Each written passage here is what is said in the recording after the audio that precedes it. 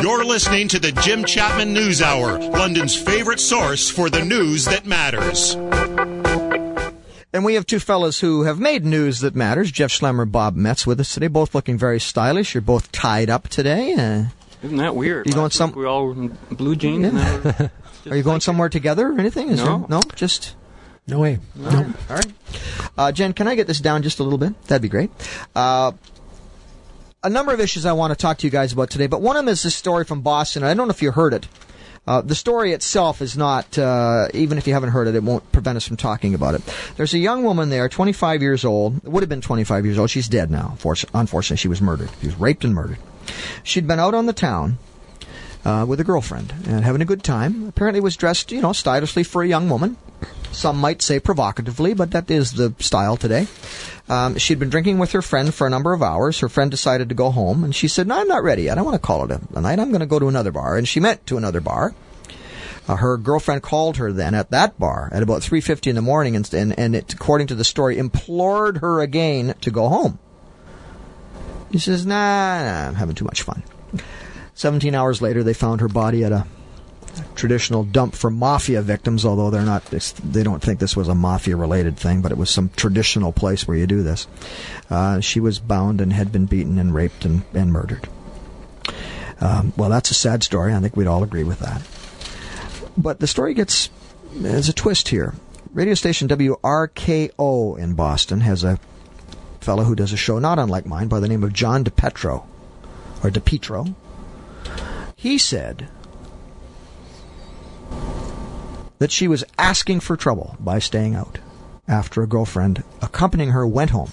She was asking for trouble. She was in a rough part of town.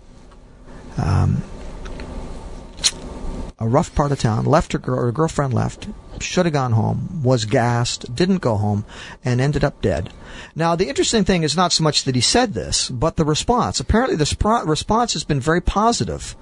There have been a lot of people who've called the show to agree with him and said, well, you got to be realistic today. It may be that we should be free to go anywhere at any time, any of us, but the reality is that you can't do that. And this has created quite a furor, apparently, over this. Not just that he said this, but if he just said it and everybody said, what a terrible thing to say, fine. But that's not what's happened. He has said it, and he's got tremendous, apparently, response from his audience and support from his audience. Now, obviously, this is a terrible and tragic crime, and I don't think anything will change that. But I'd like to ask each of our guests today what they make of this sort of reaction, the fact that the fellow said this, and the reaction that he's got to it. This apparently very significant support. And Bob, I'd start with you. Do you think it's appropriate to make a comment like that, even if it may be true? I think there are two different meanings ascribed to the term asking for it in this context. One I totally disagree with, the other one I understand.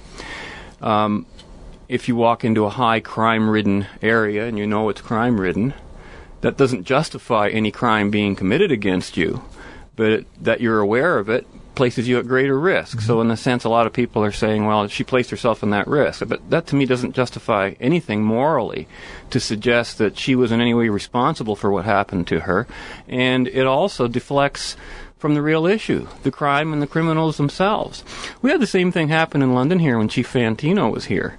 Only at that time he was picking on people who left their cars with keys in them or didn't lock them, so they're going to blame the victim there too. Mm-hmm. So that if some guy came by and stole your car and it was unlocked or whatever, you would be just as much responsible. Well, it's not just the chief; it's the insurance company too. Insurance company has a different reason and a different justification, but a police officer who can actually fine you and punish you, never mind just hold you responsible for consequences like an insurance company. Mm-hmm. But he's being your daddy in that case, okay? And if you're an adult, he hasn't got that right. Let's put it straightforward as that. But in that case, again, it's blaming the victim, and in so many ways, it's letting the perpetrator get away with things. I think we need to crack down on crime and focus on always the activities, the behaviors of the criminal activity. Well, I'm sure that most of the people involved with this would agree with you, but sure. but the more specific issue here is that it appears that this guy got a lot of support for comments that at first blush you would expect to have been roundly denounced by one and all. Yes, if you mean she was asking for it because she was wearing a short dress or dressed she was. provocatively. Apparently she was. It would not matter whether she was walking nude down the street. That wouldn't justify anybody doing anything to her that she didn't consent to. But what do you make of the fact that there apparently is a lot of support for him saying this? Does that have any significance for us at all? I think it does. I think it shows how backward some people are still thinking, if that's the interpretation they're given to it. Jeff, what do you make of this? You're a lawyer. Do you have any different perspective on it?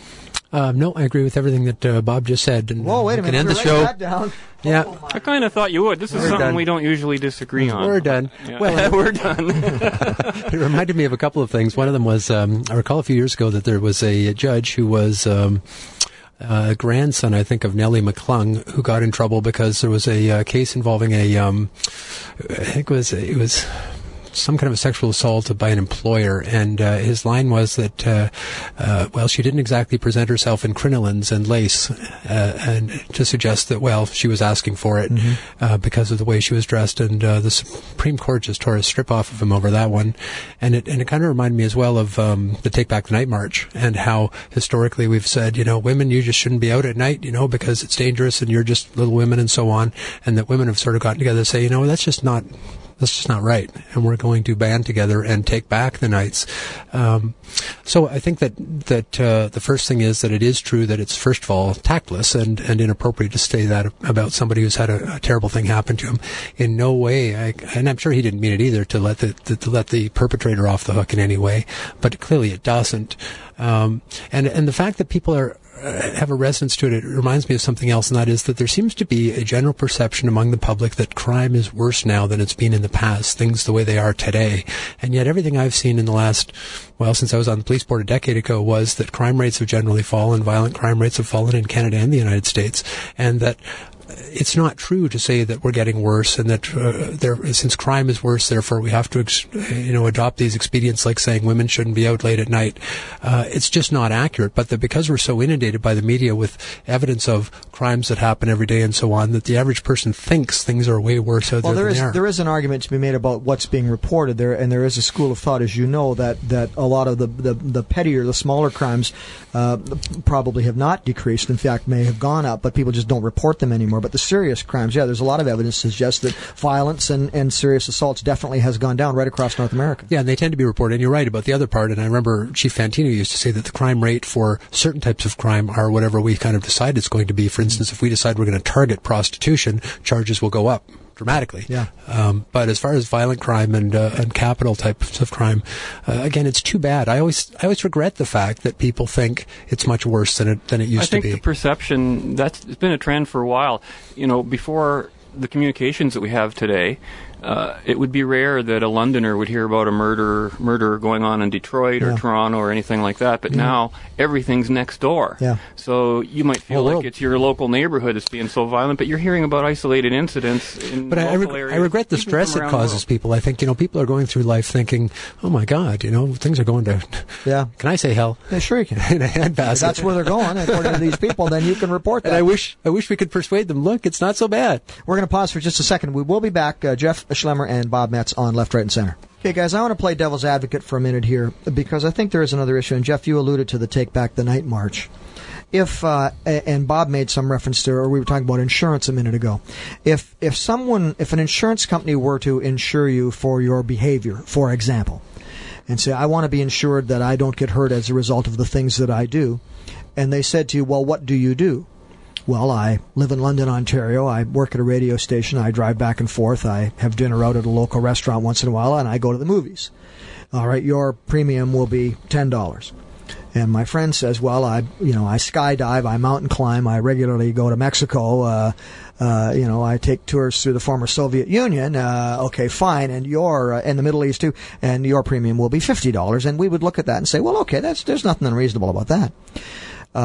And yet we still, and I'm not defending this at all, but I'm saying if someone were to put themselves into a situation in London or anywhere else at night, walking in an unsafe area, there is an expectation, and I think appropriately, there's an expectation that we should be safe to do that. But the reality is that we're not safe in all situations.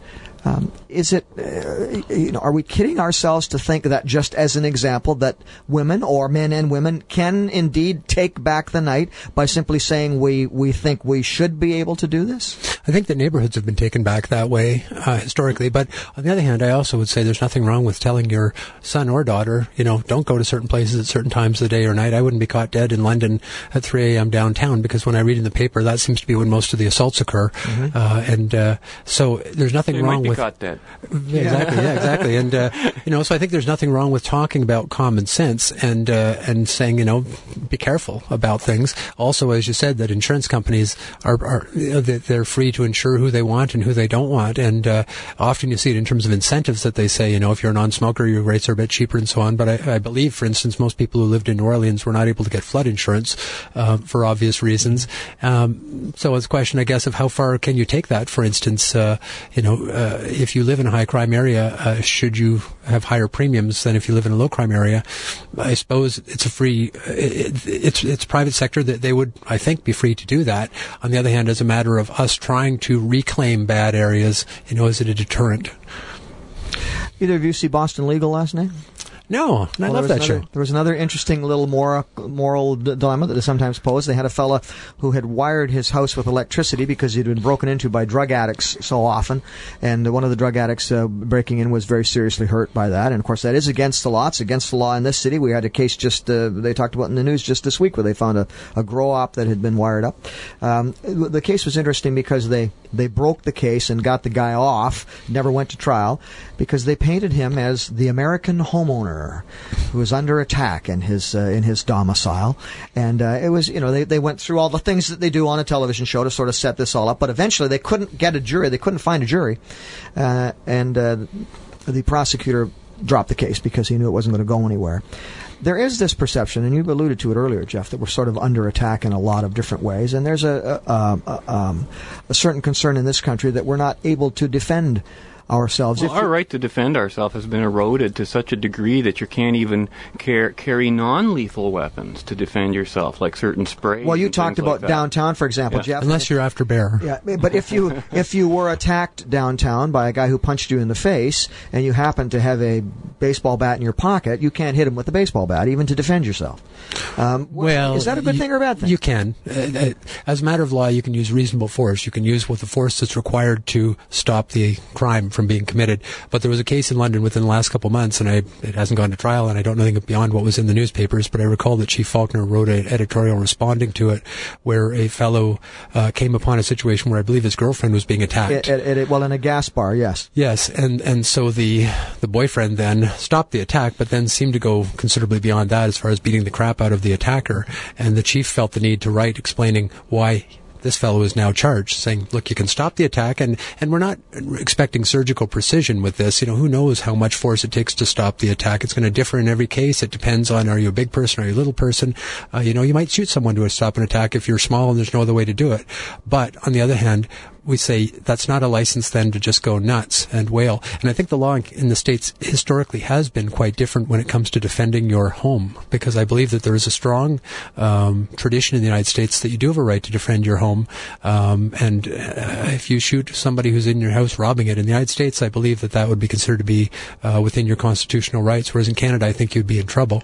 Certainly you would be. And we've talked with Chief Fantuna and Chief Faulkner about this at different occasions, and you would be in trouble. And we just have a far different tradition. I would be an American supporter on that particular situation, because I think in your home you should still be accountable for your actions, even actions of self-defense, but you should have the priority. If you know what I mean. Like when it comes to any issues of doubt or even perhaps a little bit of extremity here and there, when someone violates your home, they basically said, well, I don't respect your rights. Okay, so then there's no negotiation. Yeah, my problem with the Canadian policy on that is that it presupposes, at least as I understand it, and as I've seen cases play out, it presupposes that there's always the ability to negotiate. Right. And my concern always has been, if that guy, I get up in the middle of the night and I come downstairs and there's a guy standing in my living room, I have no way of knowing what his intentions are, other than he's obviously made, to a certain point, he's made them very clear. Right.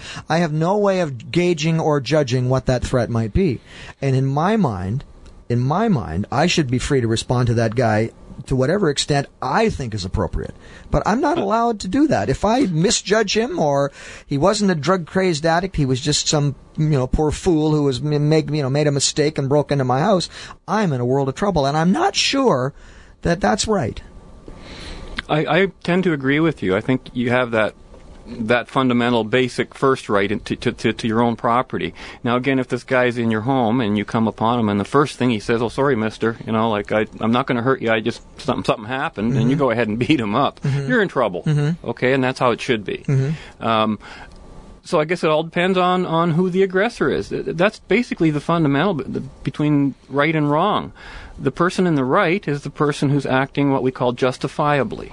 And that's always in self-defense and in defense of life, liberty, and property. The person who's in the wrong is the person who initiates the use of physical force. Okay, we're going to pause again. When we come back, we'll talk a little bit more about right and wrong, this time in Ottawa, in the Parliament buildings. We're going to talk about Mr. Shapiro. Wrong and wrong there? Well, we'll find out. Stay with us. Bob Metz, Jeff Schlemmer are with us today. Who are these guys? Jeff Schlemmer is a local lawyer. He's the head of Neighborhood Legal Services, and Bob is our man at the Freedom Party. That's right. And that's who they are. So, Bernard Shapiro, who is he? He is the ethics commissioner appointed by Mr. Chrétien. He's now under fire a little bit because he's crossed swords with our new Prime Minister, Mr. Harper. The story, as we understand it, is that some Liberal MPs complained that there may have been improprieties in the solicitation of David Emerson to cross the floor and join the Tory cabinet. Mr. Shapiro did not undertake any investigation when Scott Bryson crossed the floor, nor did he when Belinda Stronach crossed the floor. And in both such cases, there certainly were suggestions that it may have been to their advantage to do so. I believe the wording is something like one member may not induce another member to do anything for personal gain. How you would define personal gain, I guess there might be some discussion about that. Now this has turned into something much larger where the Prime Minister said this guy has to go. He's a Liberal hack. Nobody's happy with him, and apparently is the case. The Liberals aren't happy with him. The NDP isn't happy with him. The Tories aren't happy with him. And the Prime Minister said he has to go, but it is set against a backdrop of a Prime Minister who is apparently being investigated by this guy for his complicity in breaking the rules.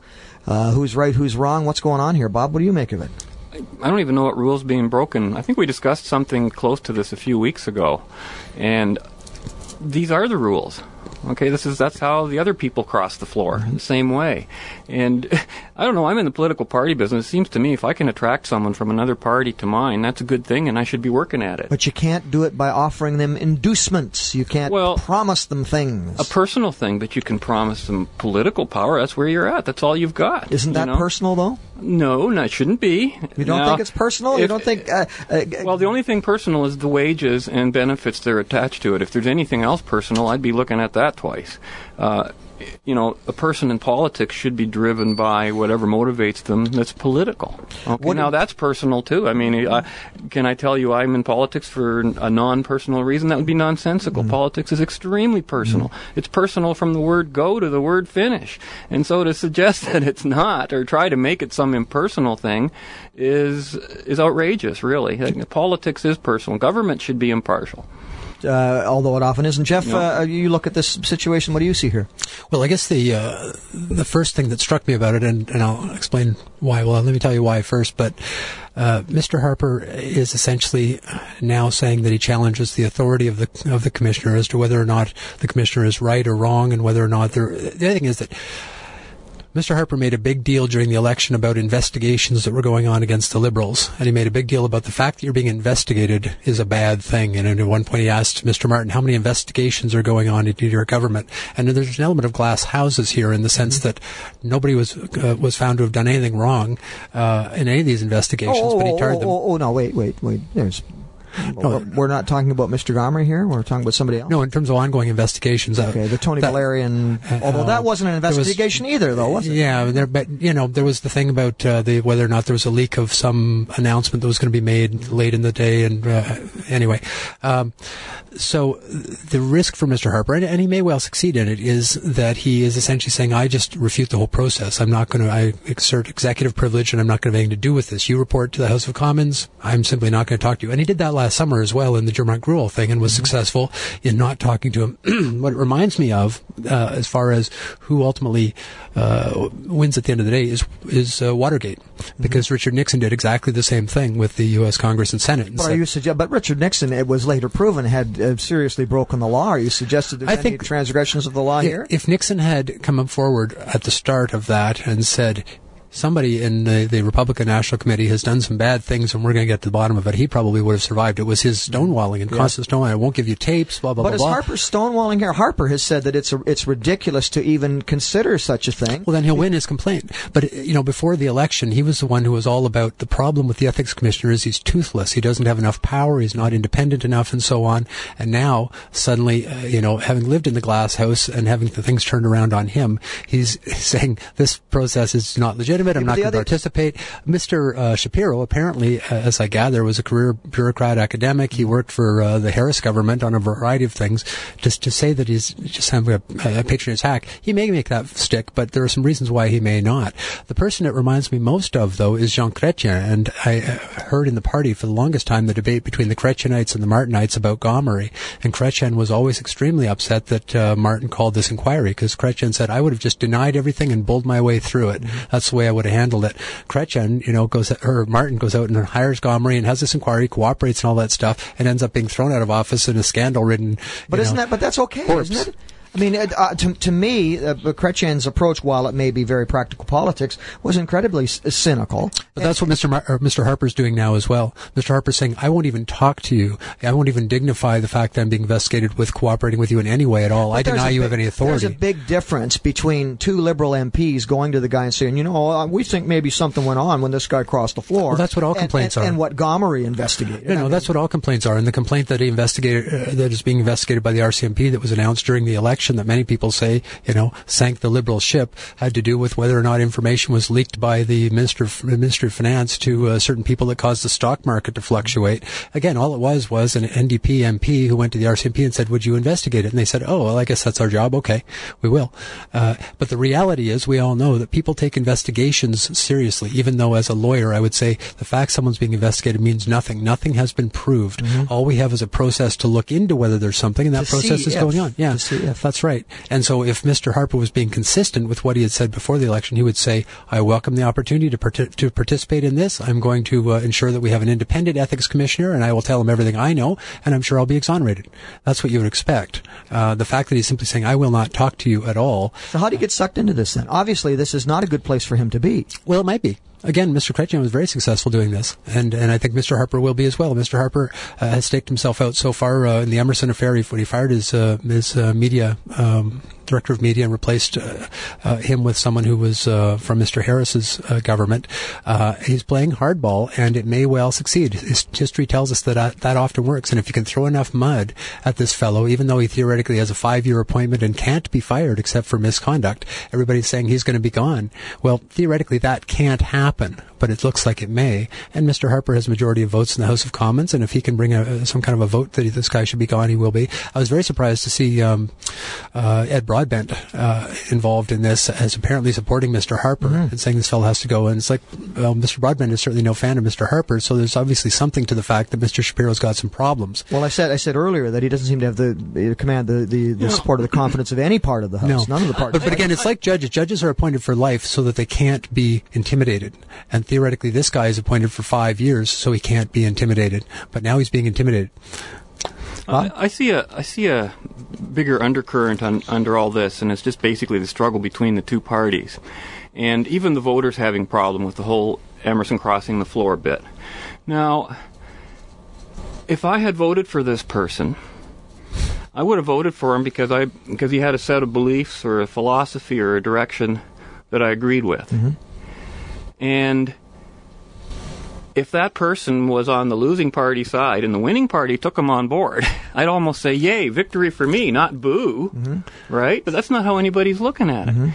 People aren't even concerned with the candidate. The candidate doesn't even rate the status of a pawn in a chess game, for heaven's sakes. It's what you're all saying party leadership and party politics and party religion, as I call it. My loyalty to the party, regardless of what policy is. The policies between liberals and conservatives are well, not that does different. need to be fleshed out. Somebody needs to answer the question, which I haven't heard an answer to yet, is, what is a personal favor? Like, for instance, I realized Mr. Bryson left the Conservative Party. He didn't join the Liberal Party. He left because he was gay and they wouldn't support same-sex marriage. Linda Stronach left. That's a personal gain. That's a personal and that's the thing. But he left a party as opposed to going out to join a party. And is that a difference? Right. I don't know. I don't know what the rules are. I don't think anybody does at this point. The government, the House of Commons, needs to decide what the rules are and where the line is drawn. Belinda Stronach left because she was mad at Stephen Harper. She had been a failed candidate for leadership, and she was disillusioned with the party. So she was courted by David Peterson. Now, see, I would trust neither of these two people to run for my party. Yeah, but again, the rules. I don't know what the rules are. But there is an easy solution to that problem. A very easy solution that Parliament will never adopt. The easy solution is, if you're no longer comfortable with the party under whose banner you ran, that you resign your seat and run again under whatever banner you think is appropriate. Sheila Copps is the only person I can think of who did that. It would solve all of these problems. I know. But I don't even think it should be a problem. I think it shouldn't matter what party you belong to. But it does. As it Jeff does and I, matter, as we though. discussed, And there are many parties people, but there are many people who cast their votes based on the party, not the individual. And I think that's their error. But they have not some rights Harper's, too. Not but anybody else. I think they have rights too. They have rights to say, I support this party. You're the candidate for this party. No, they don't support. Right. If they have that right, then you have a voting system that does it that way. But our voting system doesn't. Our voting system's for the candidate, and you don't have any choice with the party or the leader. Guys, thank you so much again. Always a pleasure. Bob Metz, Jeff Schlemmer with us. They can't hear it, but the music's playing in the background here. That's why we have to wrap it up. Thank you so much for listening to the show and being part of it. We appreciate that very much, and we will be back tomorrow. I'll talk to you later. Good Lord willing, and the truck starts. We'll be here at 11 in the morning. I'll talk to you later. The next edition of the Jim Chapman News Hour on 94.9 CHRW. I'll talk to you later. In the meantime, as Jim is saying, please take care of each other. Mind how you go, and God bless. Bye-bye. I'll just see